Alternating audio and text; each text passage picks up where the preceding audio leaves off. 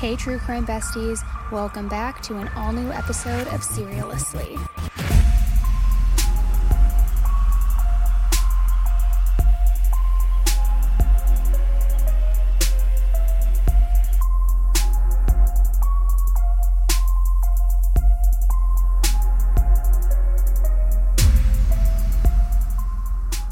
Hey everybody, welcome back to an all-new episode of Serialously with me, Annie Elise. And today is Headline Highlights, our series where we talk about everything going on this week in the true crime world. We talk about old cases, new cases, ongoing cases, updates in cases, everything kind of in between. So welcome back to this week's episode. Now, Monday of this week started off with the 1-year mark since the horrific murders of Ethan, Kaylee, Xana, and Maddie in Moscow, Idaho. And honestly, it's really crazy to think that it has already been a year. Now, we're not going to talk about that case in this episode, but whenever you're listening to this, please just send some good vibes, some positive thoughts, send a prayer, whatever you can, so that the victim's family and friends are really just prayed upon and thought about in this time, because I truly cannot imagine what they are still continuing to go through. In today's episode, we're going to talk about some of the recent happenings in the true crime world this week.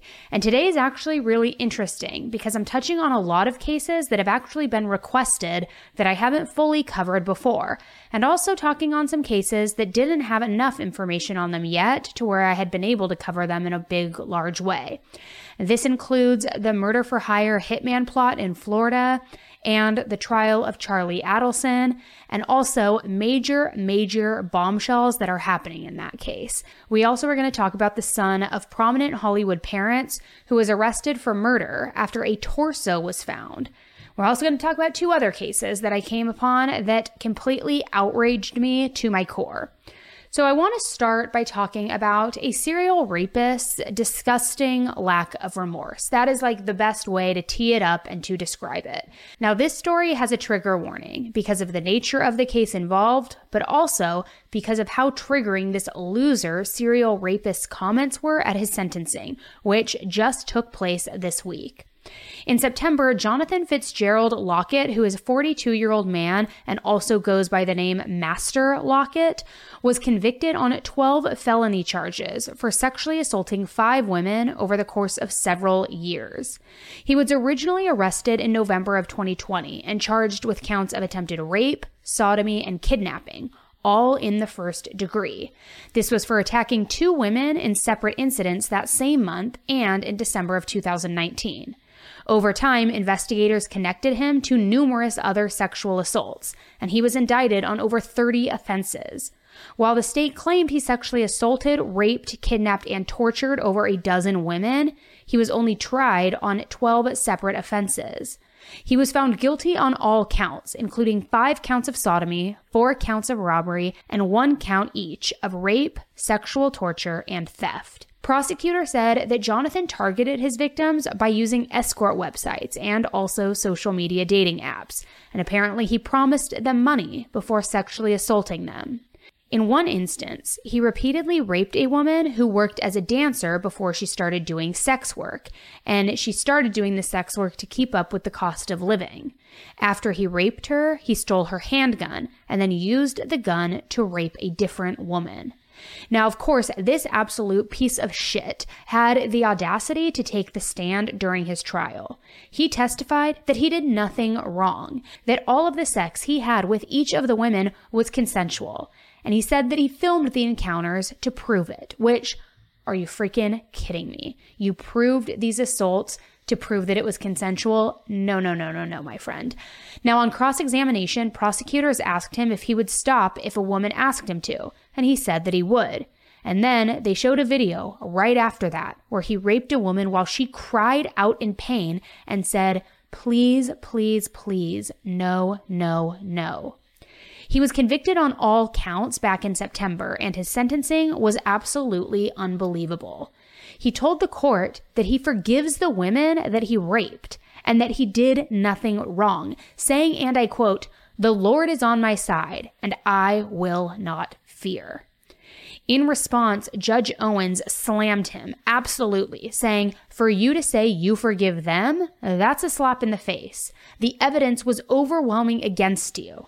As these victims came up and testified, one after the other, it was very clear to see that although the work they did was not a noble profession, it was clear to see that they were all very credible. These were easy convictions. The jury believed every last one of them. "I hope you will atone for your sickness and your sins." She also reminded him that the state had offered him a 20-year sentence if he took a plea deal, and repeated her words back then that he should consider a plea deal to avoid trial, since the case was so clearly stacked against him, and that the prosecutor should be fired if the state lost. Which personally, I'm glad that he did not take that deal, because instead, he was now sentenced to 776 years in prison. So the only way he's leaving is in a body bag, which, good riddance, you are absolutely disgusting. Going into the next case, this is a case about a man named Sam Haskell and the dismembered torso that I mentioned. In Los Angeles County, California, Samuel Bond Haskell, who is a 35-year-old man and the son of a prominent Hollywood couple, was arrested on suspicion of murder and then later charged with 3 counts of murder relating to the deaths of his wife, May Lee Haskell, who is 37 years old, and both of her parents. The investigation began when a dismembered female torso was found in a dumpster at a strip mall in Encino. Officers suspected that it belonged to May Lee, and then following this discovery, the focus turned to Sam Haskell's home in Tarzana, where he had allegedly hired 4 day laborers to remove heavy trash bags. Some of the workers spoke to the media anonymously and said that Sam had hired them to move those trash bags. They were apparently paid $500, and initially they took 3 large trash bags from the garage. Sam told them that there were rocks in there, but they felt like it was meat inside of them. The bags were soft and soggy, each of them weighing in at about 50 pounds. So becoming suspicious, they decided to open the bags and see what was inside. One worker said, "I started seeing body parts, a belly button. I was astonished. Of course I felt bad. We had been tricked." Sam told the workers that those weren't real body parts and were actually Halloween props, but the workers gave him his money back and left the trash bags there. Well, later on, Sam was captured on surveillance camera, dumping a large trash bag at a dumpster, that same dumpster where the torso was later found. So after finding the torso at the dumpster and seeing the surveillance video, they got a search warrant for Sam's house. And there they found, and I quote, "evidence of a crime scene and some blood evidence. But other than that, police have not elaborated any further." Now, what's even weirder in all of this is that Sam has a TikTok account called Tragic Streets, Streets with a Z, which, let me just say, you're a loser for that name. But on this account, he has posted a slew of bizarre selfie videos of himself, all himself ranting, talking about celebrities like he knows them, and kind of just being a lunatic, often even tagging Brad Pitt in them. So epic, it's like an epic vampire move, like pull up in an Escalade outside Paul Wesley's crib. Kids are like, "Dad, where's mom going? What's mom doing?" And she's like, "Oh, she's just gonna go chill with Brad Pitt." She's gonna go chill with Brad Pitt for a while, maybe go to a concert. So, interview with the vampire, going out with my man Paul Wesley's wife, ex-wife, ex-fiance, something or other. Shouts out to my man Paul Wesley for just keeping it 100, just like keeping his head held high. Yo, real quick, what's good? Like, what's up with Brad Pitt trying to like come for Paul Wesley's wife? Like, even though they broke up, but still, like, yo, on a side note, a little bit of controversy right now. Brad Pitt trying to drag my man Paul Wesley's wife. Brad Pitt dragging Paul Wesley's wife, ex-wife slash ex-fiance. Here's a sick idea for a writer's workshop. A Paul Wesley thriller, and the premise is Paul has no idea whether or not the shit happening to him is real or not. You want to ask if I want a glass of wine? Like, ew, what? To the left, like, no, but also, like, kind of down. Like, correction, I'm not so much interested in, like, whole body health. Like, this is not... Hey, what's up, you guys? Yo, real quick, I just want to say shouts out to the homies at Ushimitsu, holding me down since day one consistently. Follow them ASAP. Yo, and shouts out to the homie Aki, too, dog, for just being a chill homie consistently. Peace, 100. People in the comments have said things like, what in the Luca Magnotta is this? Which is a reference to the Don't Fuck with Cats documentary, which if you haven't seen it, I highly recommend it. It's an insane story. But basically, Luca is this like creepo guy who's doing all these selfie videos, ranting and raving, saying things to the cameras. It also, not to say that this guy's an incel, Sam's obviously not, that we know of, but also kind of gave Elliot Rodger vibes with like the constant like documentary style of them talking to the camera as though they had an audience, just weird stuff. So this case has drawn a lot of attention, mainly because Sam's father is a former A-list talent agent and also an Emmy-winning producer, known for his work with celebrities like Dolly Parton and even George Clooney. Sam also has an old Instagram account where he posted his lavish lifestyle under the hashtag #RichKids, which I gotta say is just like ultimate cringe. So as the investigation continues, police are still searching for 2 missing vehicles that are connected to the case: a white Volkswagen SUV and a white 2014 Nissan Pathfinder. Sam's arraignment is currently set for December 8th. Now, as I said, other than the quote on the evidence that was found, police haven't really elaborated further, so they're keeping pretty tight-lipped. But the fact that he's being charged with murder for not only his wife, the parents, all of this stuff, it makes me wonder what really happened. What could the motive have been? Was there trouble in the marriage? I just feel like we're going to get a lot more information in the coming weeks on this case. So more than likely, guys, I will be doing a deep dive on this case in the future, whether that is over here on Serial or if that's over on 10 to Life on YouTube. It's just a very fascinating case. Now, shifting gears a little bit into robbery.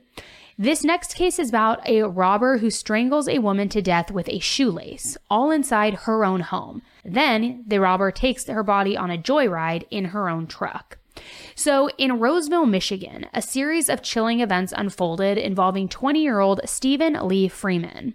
On October 27th, 2022, what began as what seemed like a minor incident, a traffic crash involving a blue pickup truck, quickly took a turn when the driver, later identified as Stephen, fled the scene.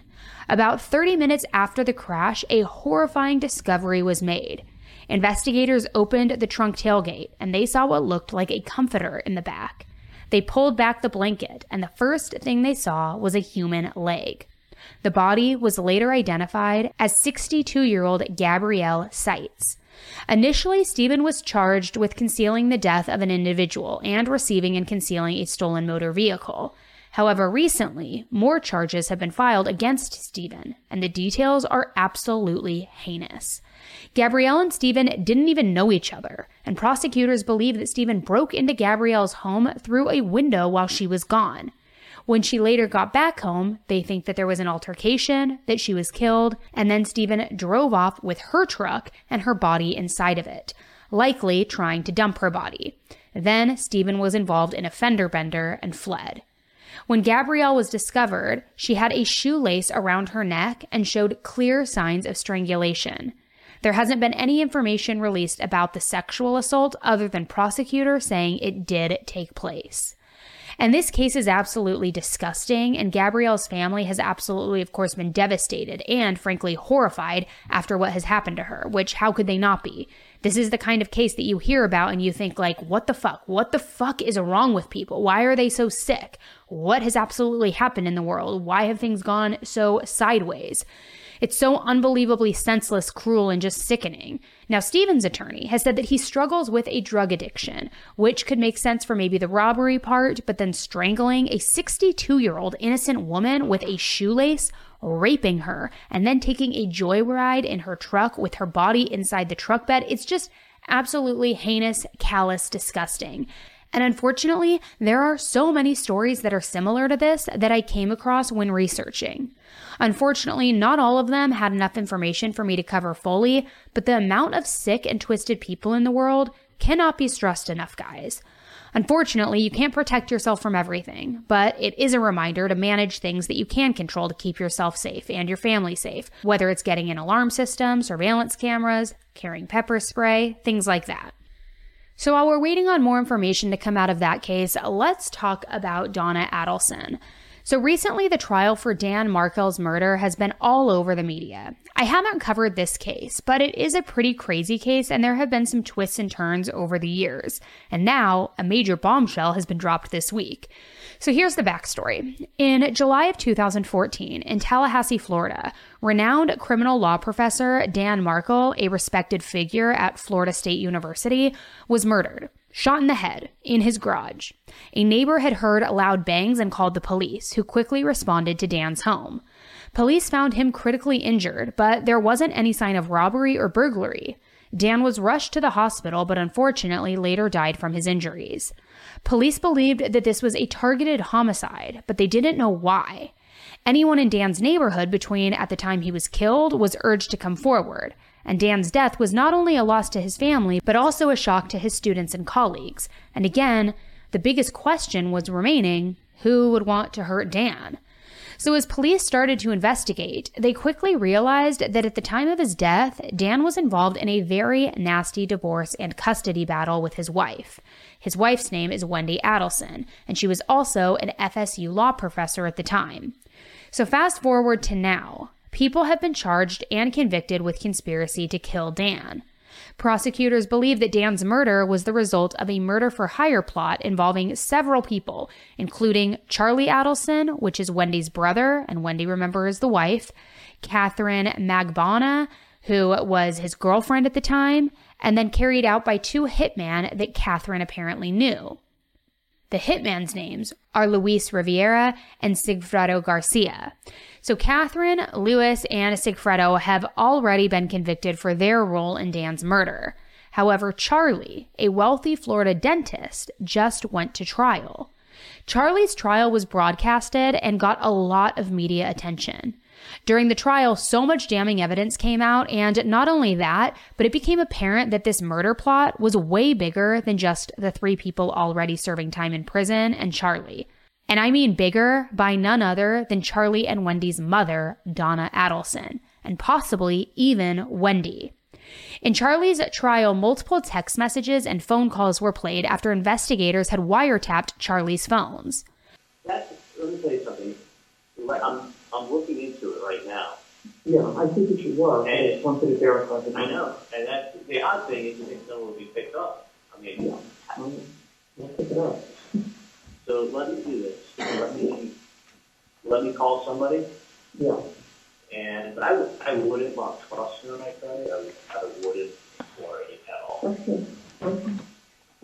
And I'll tell you why. Especially because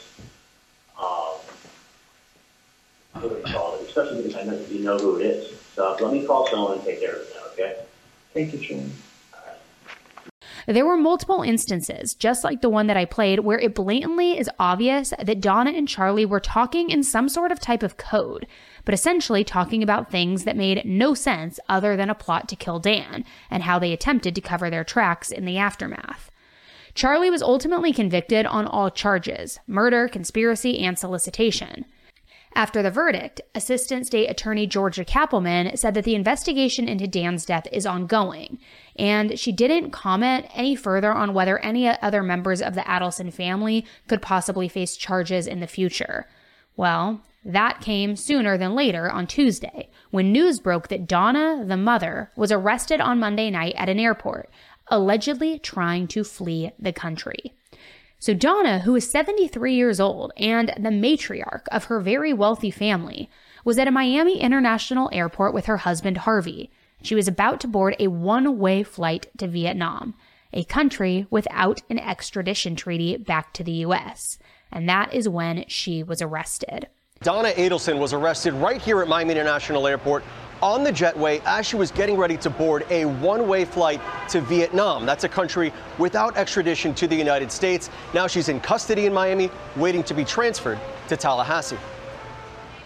Nearly a decade after a prominent FSU law professor was shot and killed in a murder-for-hire plot, this morning, a shocking new development. Ma'am, you were arrested on a warrant from Leon County, Florida, Dan Markel's former mother-in-law, Donna Adelson, now facing murder charges. The 73-year-old arrested at Miami International Airport Monday night after attempting to board a one-way flight to Vietnam. She was apprehended on the jetway getting on that plane. She had literally checked in and was walking into the plane.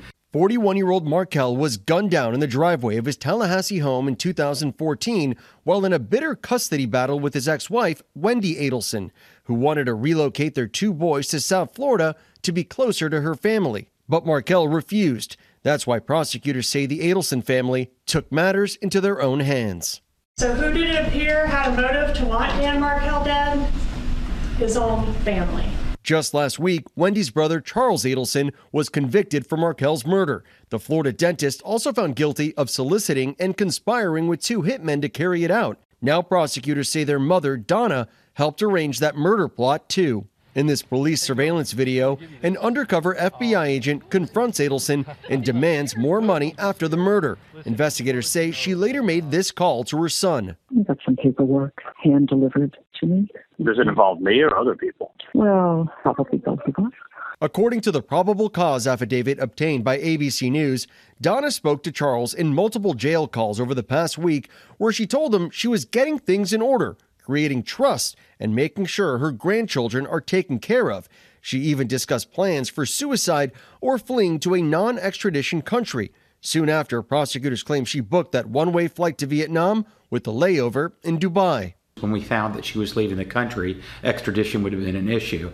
And that was when the decision was made that we needed to kind of expedite. Adelson appearing before a Miami judge Tuesday morning, being held without bond. The Markel family not commenting on her arrest, but telling ABC News in September how relieved they were after Charles was arrested. Because it's taken so long.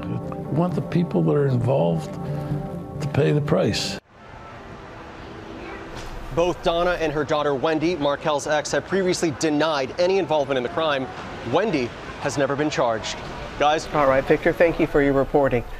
So this is pretty egregious and just flat out moronic if you ask me. But you know we love when criminals are this stupid. Because why on earth would Donna think that she could just talk to Charlie on a recorded jail call, tell him that she was getting her affairs in order, thinking of suicide, or possibly going to a non-extradition country, after Charlie just went through a trial where Donna was implicated in many ways?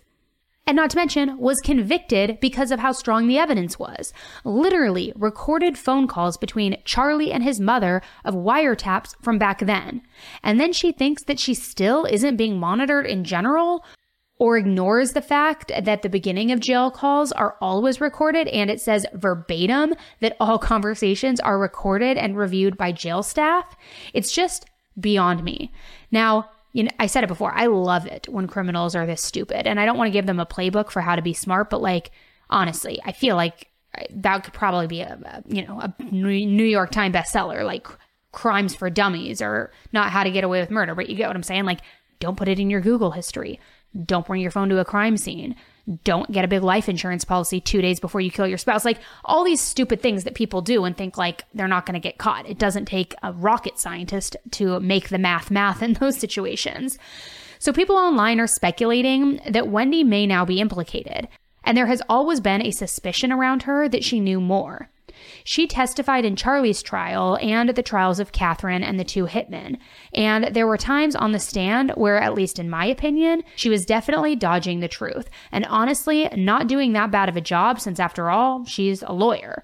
Some of the evidence that suggests Wendy knew what was happening is the fact that she drove by Dan's house right after the murder took place, when she had absolutely no reason to even be in the area. And then other phone calls and communications that were done with her mom and brother, which happened right before the murder took place.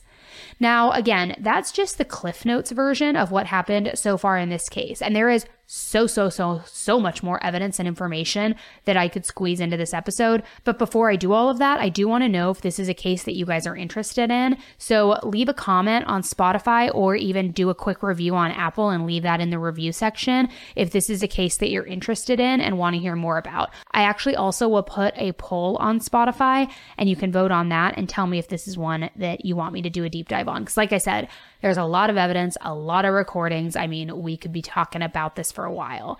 And I feel like all cases where it has like family, wealth, hitman, murder for hire plots, they're really fascinating because to me, it's like you want to get into that person's mind, into their psyche, figure out what the heck is going on. So that is it for this week's episode of Headline Highlights. I hope you enjoyed the coverage of all of the cases today. Don't forget, leave your feedback below in the comments over on Spotify or in the review section.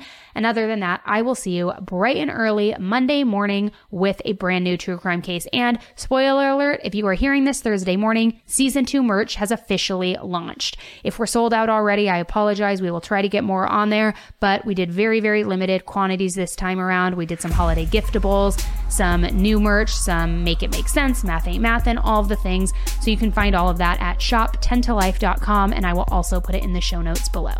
All right, thanks so much for tuning in, guys, and I will talk with you again very, very soon. Stay safe. Bye.